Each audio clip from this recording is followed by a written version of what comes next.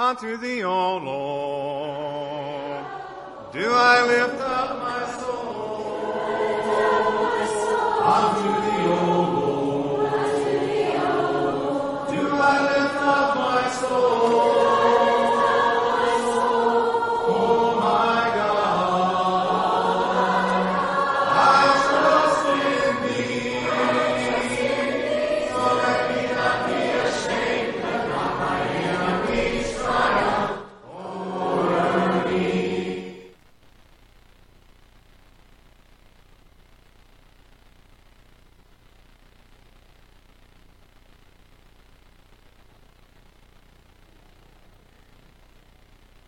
Okay, we are about ready to get started, but as we do, and this is the first time I actually made a request and people did it. That's awesome. Y'all going to spoil me. I want to read something to you that I got just a moment ago before we get officially started, so I can set my timer. But Dee sent me this and said I might want to read this.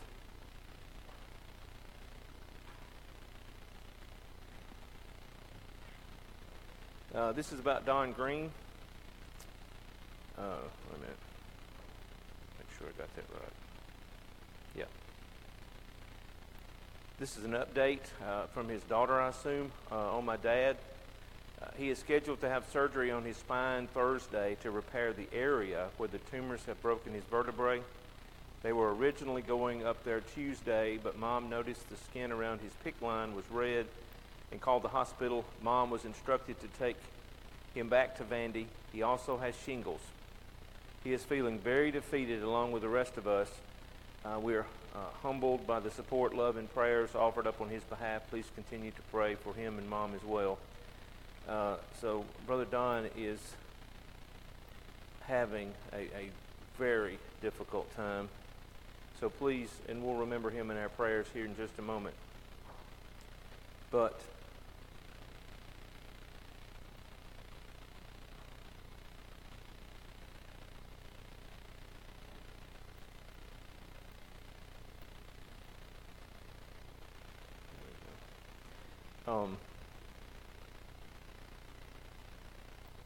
as we get started tonight, I appreciate you being a part of class. I know that there are not as many of us as we might like, but there's a class going on outside, and I know that there are people watching online.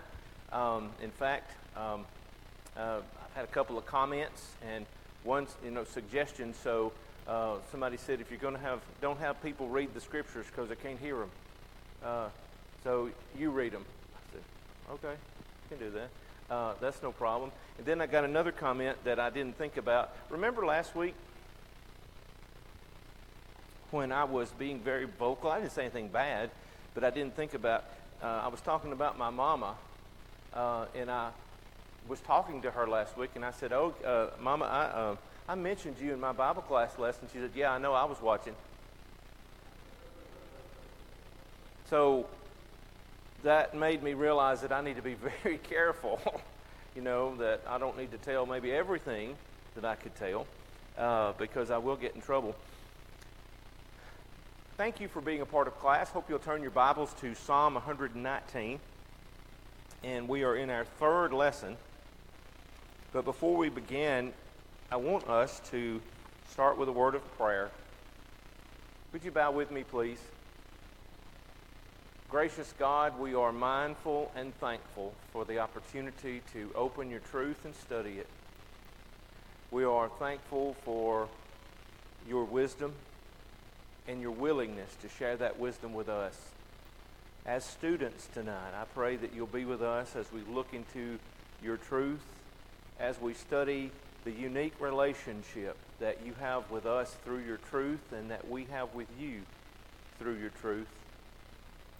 Father, I pray that you will be with Brother Don Green and his wife and those of the Snowdown congregation during this challenging time, and especially be with the doctors and nurses who are caring for him as he struggles with the things that are afflicting him at this time. Thank you, Father, for your Son Jesus. In his Son, In His name we do humbly pray. Amen. So tonight, as we open our lesson, we are in the third section, verses 17 through 24. So I want us to start there and just think about it. So if you'll open your Bible to Psalm 119, our text will be verses 17 through 24. Deal bountifully with your servant, that I may live and keep your word. Open my eyes, that I may behold wondrous things out of your law. I am a sojourner on the earth. Hide not your commandments from me. My soul is consumed with longing for your rules all the time. You rebuke the insolent, accursed ones who wander from your commandments. Take away from me scorn and contempt, for I have kept your testimonies. Even though princes sit plotting against me, your servant will meditate on your prayer or on your statutes. Your testimonies are my delight; they are my counselors. As I read that particular section of Psalm 119, of course it was a poem, a song originally, but I hear some pleading in that. I hear, to me, the idea of some prayers that are involved in that.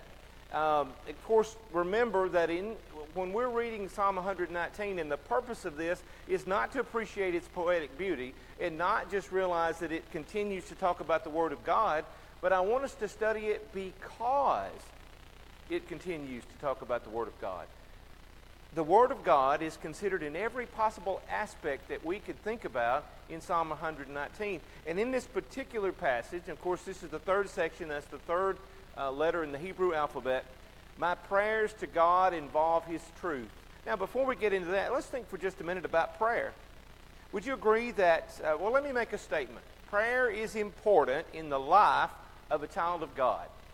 Now on a scale of 1 to 10, you know, I've just recently was taking a graduate course in educational psychology, and if you want a fun way to spend some spare time, you should take advanced educational psychology.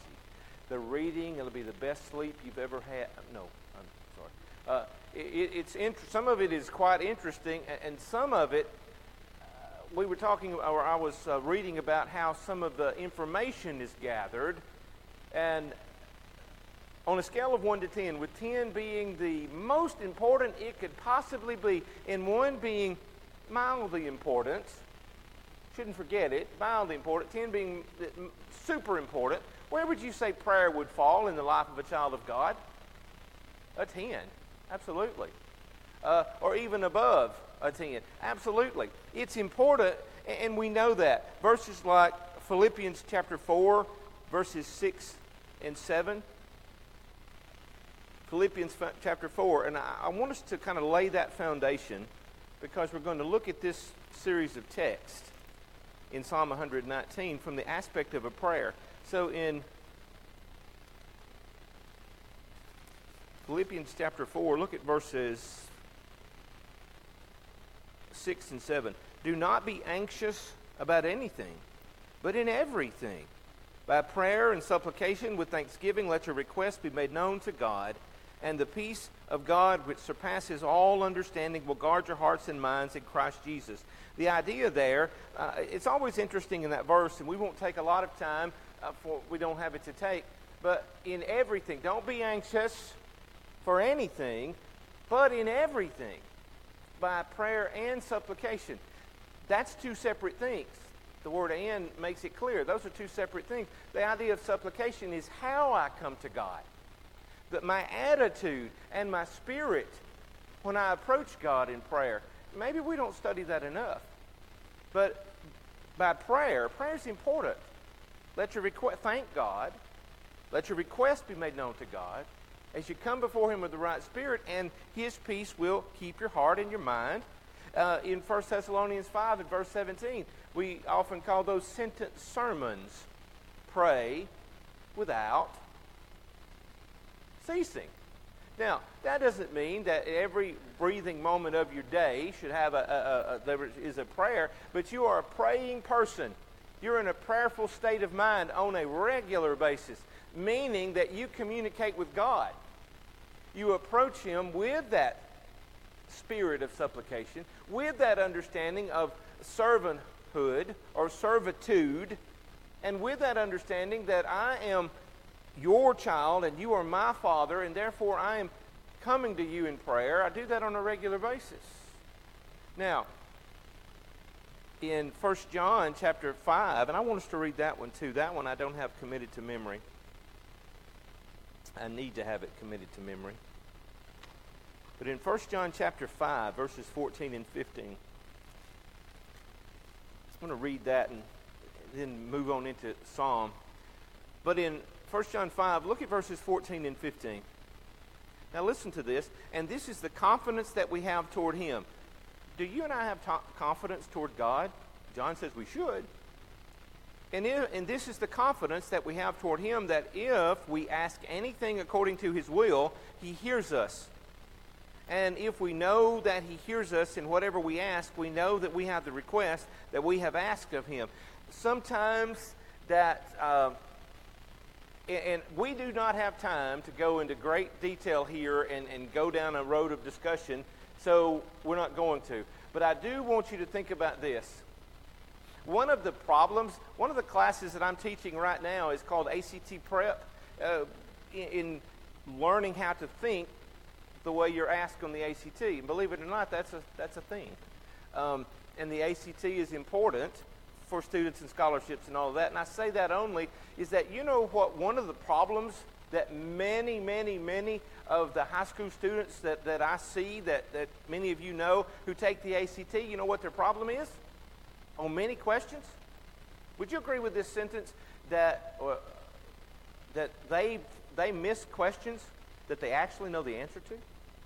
Oh, every time. They overthink it. Have you ever been guilty of overthinking things? Sometimes we are. And here, I'm afraid, at least from my own perspective, that I read that verse and I try to overthink it. Well, yes, but notice he said that if we ask according to his will, if we have supplicated ourselves as children, as servants, and we have submitted to his will, and our faith leads us to the throne of God, I know he's going to answer it, and I'm good with the answer. I'm good with the request I've made because I know, number one, he hears it, and number two, he's going to address it. And number three, that whatever he does will be for my good in accordance to his will. Now, I think sometimes when we try to think about prayer, that I find that it isn't my understanding of God that needs to be adjusted. It's my understanding of me that needs to be adjusted in connection to God's will. And one more verse before we look at Psalm 119, and I hope you'll see why I'm doing it this way. But in 1 Peter 3:7, there is a phrase there. It talks about the relationship between a husband and a wife. And it talks in verse 7 specifically about the husband's attitude toward his wife.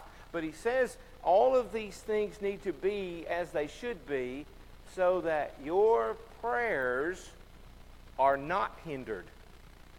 Now, you understand that if the Holy Spirit, through Peter, makes a statement that you need to be this way so that your prayers are not hindered, then that automatically means that you and I can be of a frame of mind or a condition of heart where our prayers are hindered. And so, with that in mind, that's important. Peter said, you want to make sure that this relationship is right because your prayers can be hindered, and that doesn't need to happen because your prayers are that important. Now, that was probably a whole sermon in about 2 minutes, because I want you to look at Psalm 119, verses 17 through 24. And I hope that you will see this in the form of a prayer. That David, and now you and I, are approaching God with a prayerful attitude as we think about his truth. So, number one, bless me, Father, so I can live the truth. Do you and I pray to God in that way? And we ask for God's blessings so that we can live for him? Now, think about that in that verse 17. Deal bountifully with your servant that I may live and keep your word. Now, if you were to take your pencil and draw a bracket in front of that and after word, That is a clause of condition. That means this is why you're asking for the first one. I'm asking, Father, for you to deal bountifully with me. And that word bountifully simply has the idea of giving me what I need, giving me the things that help me to continue living and continue doing what it is your servant should do, what your child should do, so that I may live as your child. But I'm praying that. Why? I'm praying for God's blessings, not so that I can be thankful for them, but I better be. And I'm not praying for God's blessings so that I can and don't take this as an insult, I don't mean it that way, just so I can be fat and satisfied and at peace. Maybe sometimes we forget why we're being blessed. I think I've done that, and I've tried to include in my prayers of late to help me remember that the reason why you've blessed me. Let's go to Ephesians. Turn with me, and I hope you've got your ribbon there in Psalm, but we'll go to Ephesians 1 and verse 3. And I want to ask you a question, and I hope you'll answer, and what I think I'll do is I'll just repeat your comment so that those who may be watching can benefit from it as well. But Ephesians chapter 1 and verse number 3.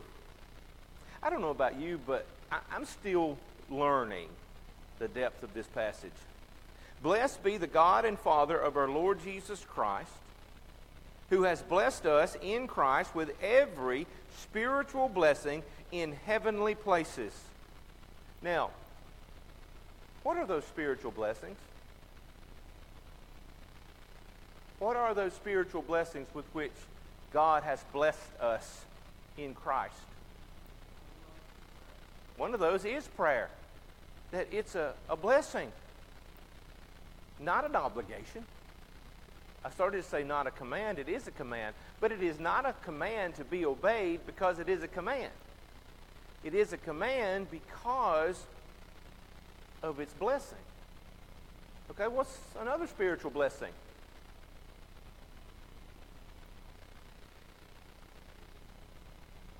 Say that again. Forgiveness, absolutely. Salvation. Now, I want you to think about this. Now, it is okay for you to disagree with me. Say, well, I've never thought about that. That's okay. But have you ever considered that the car you drive is a spiritual blessing? Now, let me finish. That's a physical blessing. Oh, it is. And that the job that you have and the abilities that you have naturally are spiritual blessings. Consider that they are in this life. That he said, deal bountifully me with your servant so that I can live and keep your word. God gives us, what I think I'm trying to say is that I have learned in my own personal life that God hasn't given me, I love where I'm getting to live right now. I'll be honest, 13 years ago I thought I could not wait to get out of Podunk, Mississippi and move to the mountains. And 9 years of tourism was all I could take. And I told Lisa not long ago, thank you for letting me come home. But I had to figure some of that stuff out as I went along.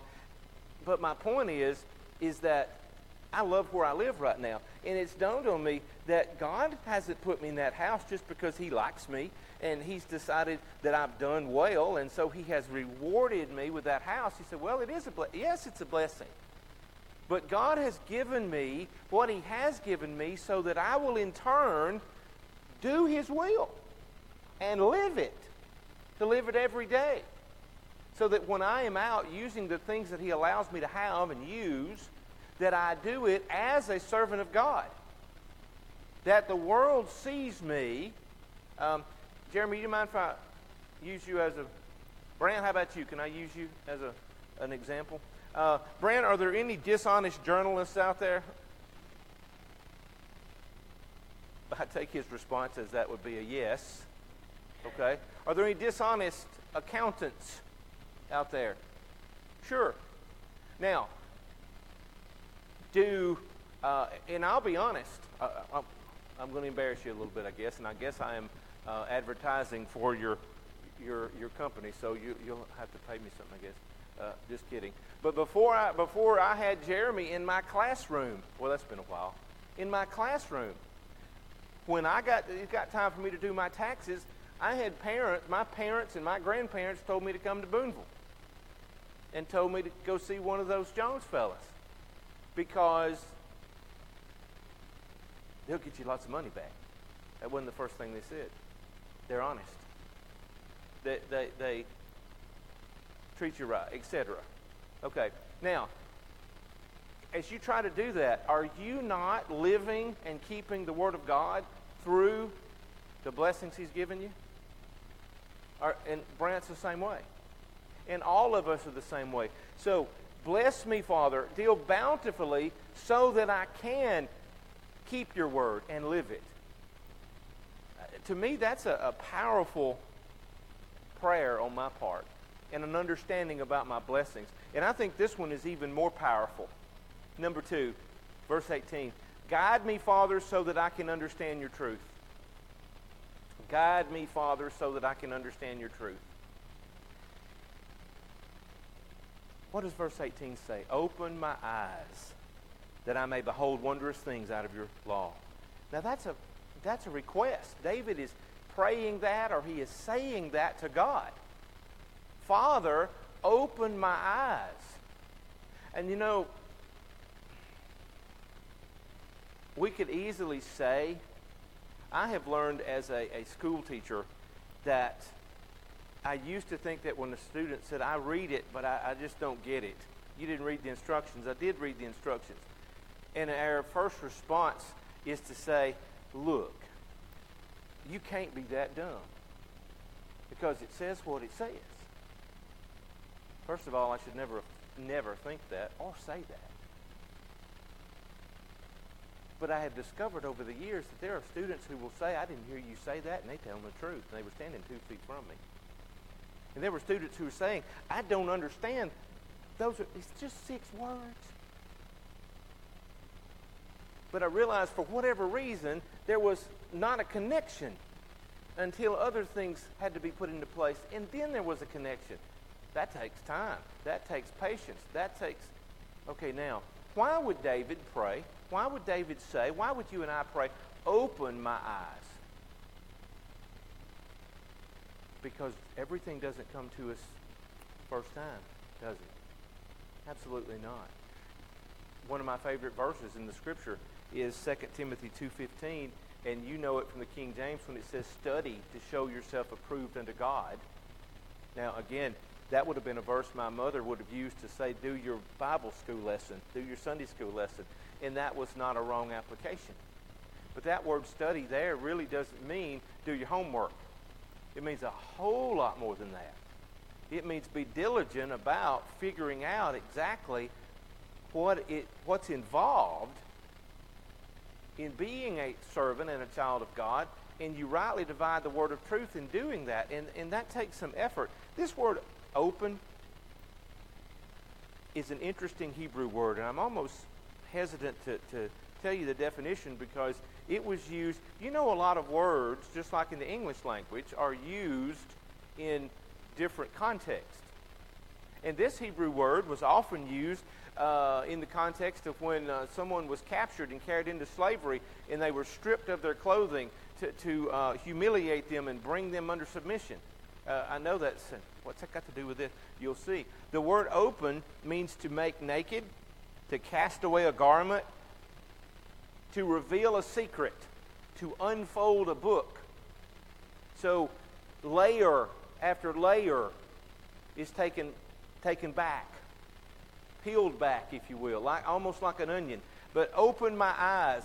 Lord, help me see those wondrous things. Understand that this is a prayer for, Father, every time I go back to the Word, every time I go back to your truth, help me see it a little better. Help me see it a little better. One of my favorite sermons is from Luke chapter 13 about the parable of the fig tree. And this morning, and by the way, if you're ever sitting near me and you see me on my phone, I'm not texting and I'm not doing Facebook.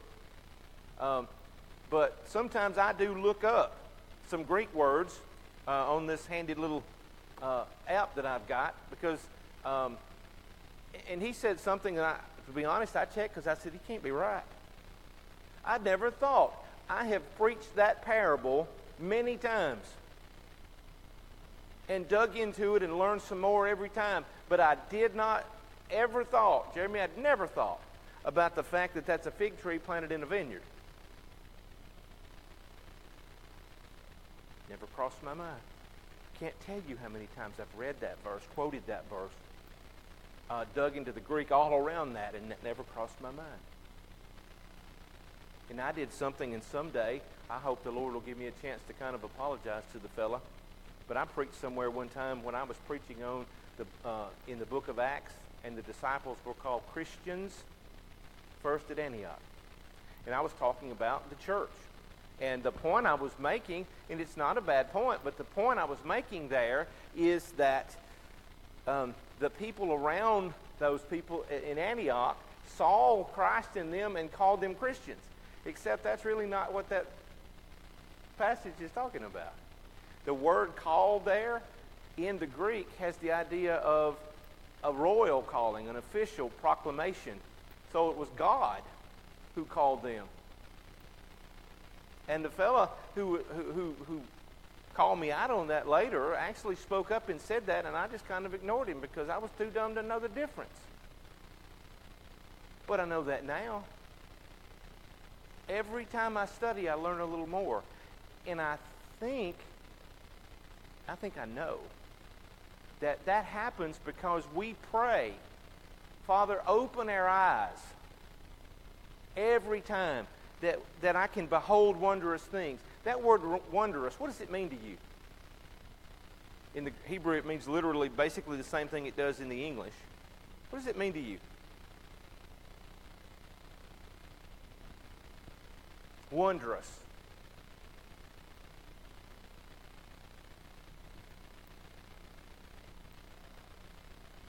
Powerful? Powerful. Okay. Good. Something that is beyond powerful is a good way to put that. Something powerful, something more than you thought it could be, something that is beyond your, it didn't come from me, it didn't generate with man. It is more powerful and more helpful and deeper than I thought it would ever be. And that's what he's talking about. The word behold, by the way, is in the Hebrew, it means to look at intently, and it has the impression of looking at something so you can see it. Looking at something so you can see what's there. Have you ever noticed, have you ever asked somebody to read something or to look at something and you kind of got frustrated with them because you knew good and well they wouldn't read it? Come on, raise your hand if that's true. Nobody? I don't believe it. There's one or two, and you ask them, did you read that? And you know they didn't because of the things they said. It's interesting to me when I have students write things about things they were supposed to read, and they write these fanciful things about these, grandiose, and I say, I don't know what you read, but that's not what we read. Some of you ever been there before? But that's that I may behold, open my eyes so that I can see all that there is to see in the depths of your word because I want to. I want to see that. What was it Paul told Timothy in 1 Timothy chapter 4 and verse 16? He told him to meditate on these things. And I don't think you and I appreciate the word meditate because meditation and meditate has gotten kind of its own strange definition in the English language. Not meditate as to just sit there and think empty thoughts. In fact, it's right the opposite. What does meditate really mean as far as meditating on Scripture? To fill up. To understand. To fill up your mind with the truth and to understand it. How many different times? Anybody in here like to read fiction, first of all? let's just step outside. Fiction, just, okay, good. Now, how many of you have a favorite genre or author or book? Okay. Now, raise your hand if you have read the same book more than one time. Why would you do that? One of my favorite books, one of the very first books that, of course I can't think of his name now, it's called The Hunt for Red October. It is a Tom Clancy, one of his first. I've read, I don't know how many times I've read that book. I just enjoy reading that book. And each time you read something, you say, oh, I didn't catch that time. That's not what I thought. It is doubly, triply true when it comes to the Word of God. Why would David say, Lord, open my eyes? I can read it for myself. No. Open my heart so that I can see the wondrous things that are there. That's a prayer I hope we will pray on a regular basis. But then number 3, verses 19 through 21. Remind me, Father, so that your truth will separate me from the world. Do we need to be reminded that we are different from the world? Oh, absolutely. Remind me. Notice what he says here in verses 19 through 21. I am a sojourner on the earth. The King James, I think, says stranger. That's an older English word that we have kind of given a different meaning. It simply means like pilgrim, sojourner. Someone who is, I love the definition in the Hebrew. It means a temporary inhabitant, but what I wrote down is what I really love. A person living out of his or her own country. When it comes to this life, we can't put down roots. We can't act like we live here because we just stay in here.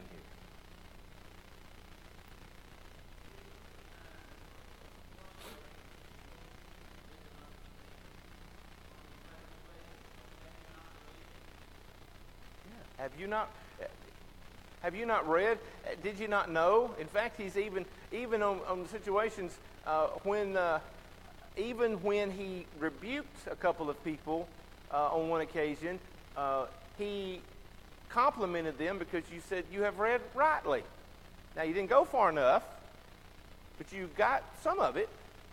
Have you not read? Don't you understand? And one of the things, speaking of that, Brother Jim, in Philippians 3, 17 through 21, what does that passage say about you and me? Now I realize perhaps one of the most challenging things about being a child of God, and I'm probably going to make a statement in just a minute that some of you are going to disagree with, and that's okay as long as you promise not to hurt me. Philippians 3, verse 17 through 21.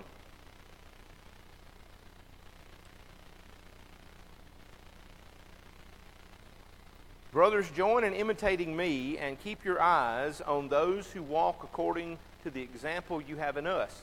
For many, of whom I have often told you, and now tell you, even with tears, walk as enemies of the cross of Christ. Same folks about whom Paul was speaking here, David's talking about in this psalm. Their end is destruction, their God is their belly, and their glory is their shame, and they glory in their shame, with minds set on earthly things.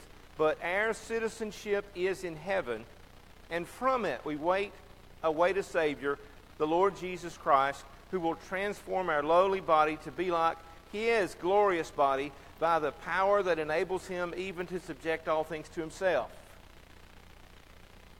Now, I am a sojourner on the earth.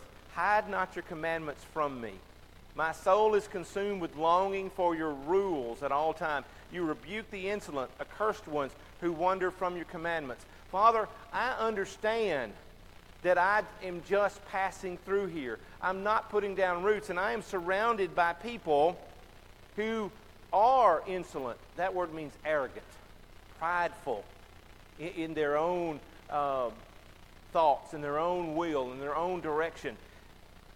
The accursed ones, accursed because they have rejected God, who wander. That word wander literally means to wander from away, to wander out of a path, to wander off from where you should be.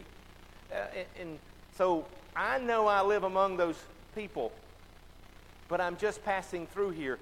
Hide not your commandments from me. Now that phrase doesn't mean, God, please don't hide, as though God would deliberately hide. No. Make sure that I see, Father. Make sure that I have all that I can have from your word, so as I'm passing through, I remember I don't belong here. I don't belong here. Now, I'm about to make a statement, and you don't have to agree with this, I promise. It's each personal choice. Now, I went just recently, waited to the last day and the last hour to get my voter's card, because I'm going to vote, because I think I should. Now, I don't intend to ever tell anybody who I'll vote for, but I'm going to vote. But now, I've had friends, family members, co-workers get this kind of taken aback with me, because they really want me to talk about, the conspiracy behind the, and they want to talk about and I make this statement, I really don't care. What kind of an American are you anyway? Well, I'm an American by citizenship for a while, but I belong to God. And my point is, you mean you're not going to vote? I didn't say that. You mean you don't have a concern about no, I didn't say that either.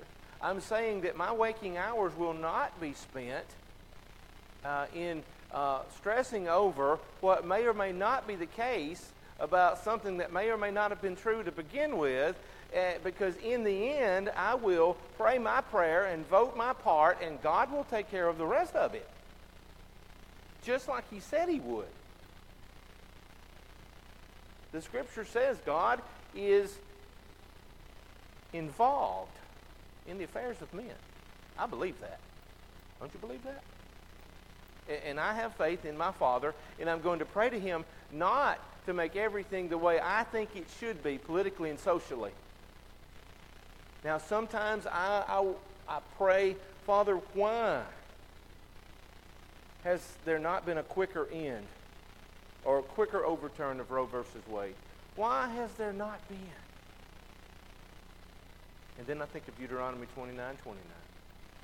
That in principle says the secret things belong to God, and the things that belong to man belong to Him. God has given me what I need, and He expects me to do with what He's given me. So I pray, Father, give me the commandments that I need, as I remember I'm just passing through here. I don't live here. Now, before we move, if we have time, my soul is consumed with a longing for your rules. Father, don't hide them, but here's why. I need them. That word consumed, how would you define the English word consumed? I should have asked you, Jim, to look up that word consumed in that dictionary ahead of time, and I forgot. But that's okay. Tell me what consumed means.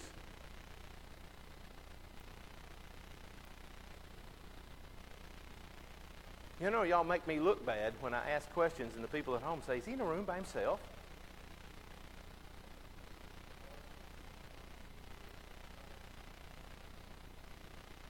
Yes, but when we think of the word consumed, we think of maybe destroyed, and what's interesting, you're right in the application, Jeremy. All you can think about, which is what that word means, or what that phrase means. But did you know that Hebrew word, consumed, has the idea of, the word consumed means broken into pieces.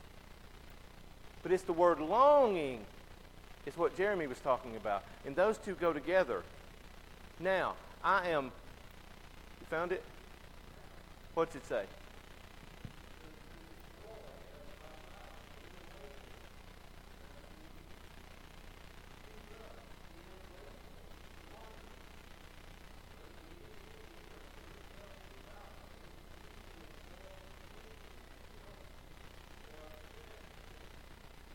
Now, if you think about that and you're thinking, wait a minute, how can that have anything to do with what we're talking about here? Because the only thing I've heard that made sense is what Jeremy said. It means broken into pieces, crushed in the Hebrew. Now, put them together. that longing or desire, I am completely absorbed.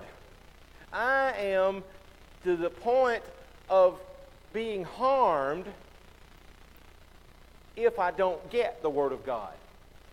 I am eaten up from head to toe. I am completely crushed with that longing. In other words, if I don't fulfill it, if I don't satisfy it. Now, please understand what he's talking about there. It's the same word, except a different language, the same meaning in Matthew 5 and verse 6. Blessed are those who blank and blank after righteousness, for they shall be filled. What's the first blank? Hunger and thirst.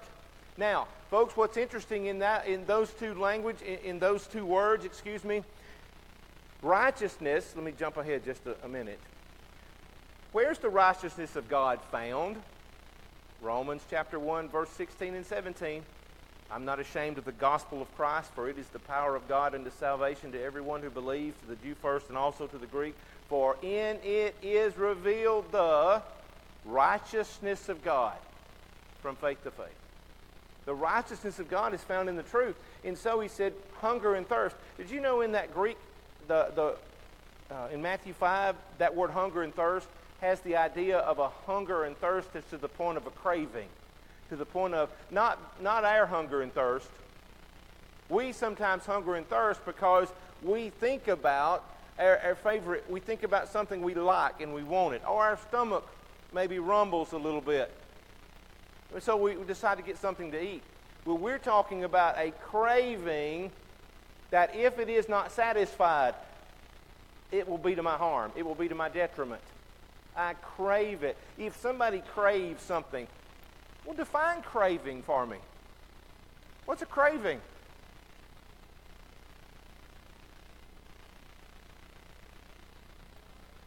Ooh, intense desire. Is that what I heard both people say? Intense desire. Oh, I was thinking, wait a minute. You're not sitting next to her. Where is he? Oh, there he is. An intense desire. Okay, I want it so badly that I cannot stop thinking about it. I need it so badly that I am going to do whatever it takes to get it. Now, we usually think about that in some negative way. But it is the exact way we are told to feel about the righteousness of God. And David said, I am consumed. My soul is absolutely eaten up with an overwhelming desire to know your truth. I don't want to be like these insolent, these arrogant, these people who reject it. And then number 4, verses 22 through 24. Focus me, Father, so that I don't forget what's important. Do we sometimes, as human beings, forget what is important? Or can we forget what is important? Sure, absolutely. Note, sir? Oh, it is. It's causing a lot of that forgetting what's important, and maybe it's causing some of us to remember some things that were important. But notice what he said, take away from me scorn and contempt, for I have kept your testimonies. Even though princes sit plotting against me, your servant will meditate on your statutes. Your testimonies are my delight, they are my counselors. Notice the role of the Word of God here. Now, here is, you may disagree with me on a interpretation of this passage, but the more I look at it and I see this context, David says, take away from me scorn and contempt, for I have kept your testimonies, even though princes sit plotting against me. That word scorn, that word contempt, they simply mean disgrace and disrespect. Shame and disrespect. Now, I can see David saying, Father, take away the shame and the disrespect that these plotting princes have placed on me, but I'm not so sure that that's all that's there. Because notice what he said. I'm not sure that David is simply saying, make these bad people go away. Make them stop disgracing me or disrespecting me. Because he said, the reason why I think that is because he said, your servant will meditate. Even though they sit, I'm going to meditate on your statutes. Even though they plot, I know your testimonies are true and they will counsel me. So I wonder, David says, take away from me scorn and contempt, for I have kept your testimony. Now, Jim mentioned COVID-19 just a minute ago. How many of you have been absolutely, in some situations since March, in at least one situation, you've been absolutely inconvenienced and put out? Well, there's 1, 2, 3. How about everybody? Okay. Now, have any of you, you don't have to raise your hand this time, have found yourself being downright angry about some things every once in a while and again? Absolutely. But I want you to think about this just for a second. He said, take away scorn and contempt. I keep your testimonies. There are things going on in the world around me that could easily cause me to have contempt for other people and scorn other people and be ugly to and about other people. There are things that are happening that shouldn't be happening, and I could just be downright angry about it. Father, take those things away from me. Why? Because I keep your testimonies. I let your testimonies be my counselor. I think of Matthew 5. And I'm going to be honest, folks, I don't know that we have truly studied, and I guess it's good that we're coming down to the end here, because I'm going to make a statement here, and I'm going to say I'm talking to me. Okay? I'm talking to me. I'm not talking to anybody else. But when you read Matthew 5, 38, 39, and 40, we sometimes get in that verse and we want to talk about, oh, wait a minute. Then you can't tell me that I can't protect myself. Oh, wait a minute. And it's like the subject, like the conversation I had with some teenage boys at school that said, my daddy said that if somebody hit me, I'm supposed to hit him back. See, that's defending myself. And I said, wait a minute. Defending yourself is when you do everything you can to keep from getting hurt and get away from somebody trying to hurt you. Somebody threatens you, and that gives you the excuse to beat them to death. That is not defending yourself. But in that passage, it said, you smite on one cheek, turn the other. Someone takes your cloak, give him the tunic also. Whew. That passage is talking about how we act when people don't treat us right.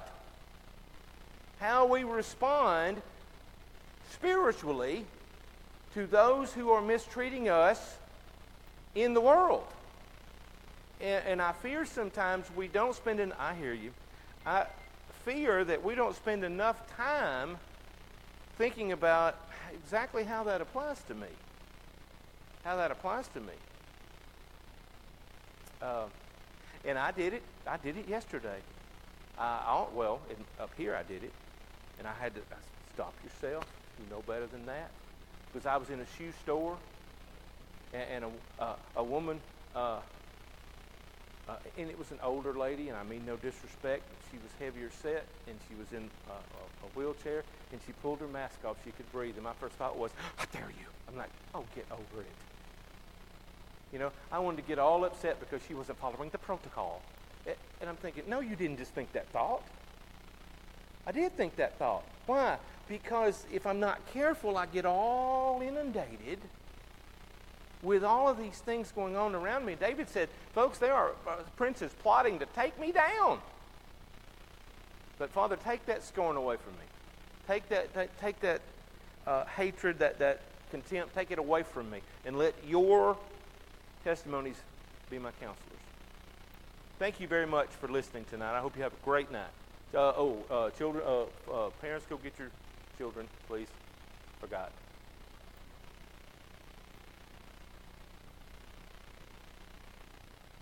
And if you have not had the opportunity to take the Lord's Supper, there should be somebody back there. I didn't see. But if there's not, wave your hand and we'll take care of it.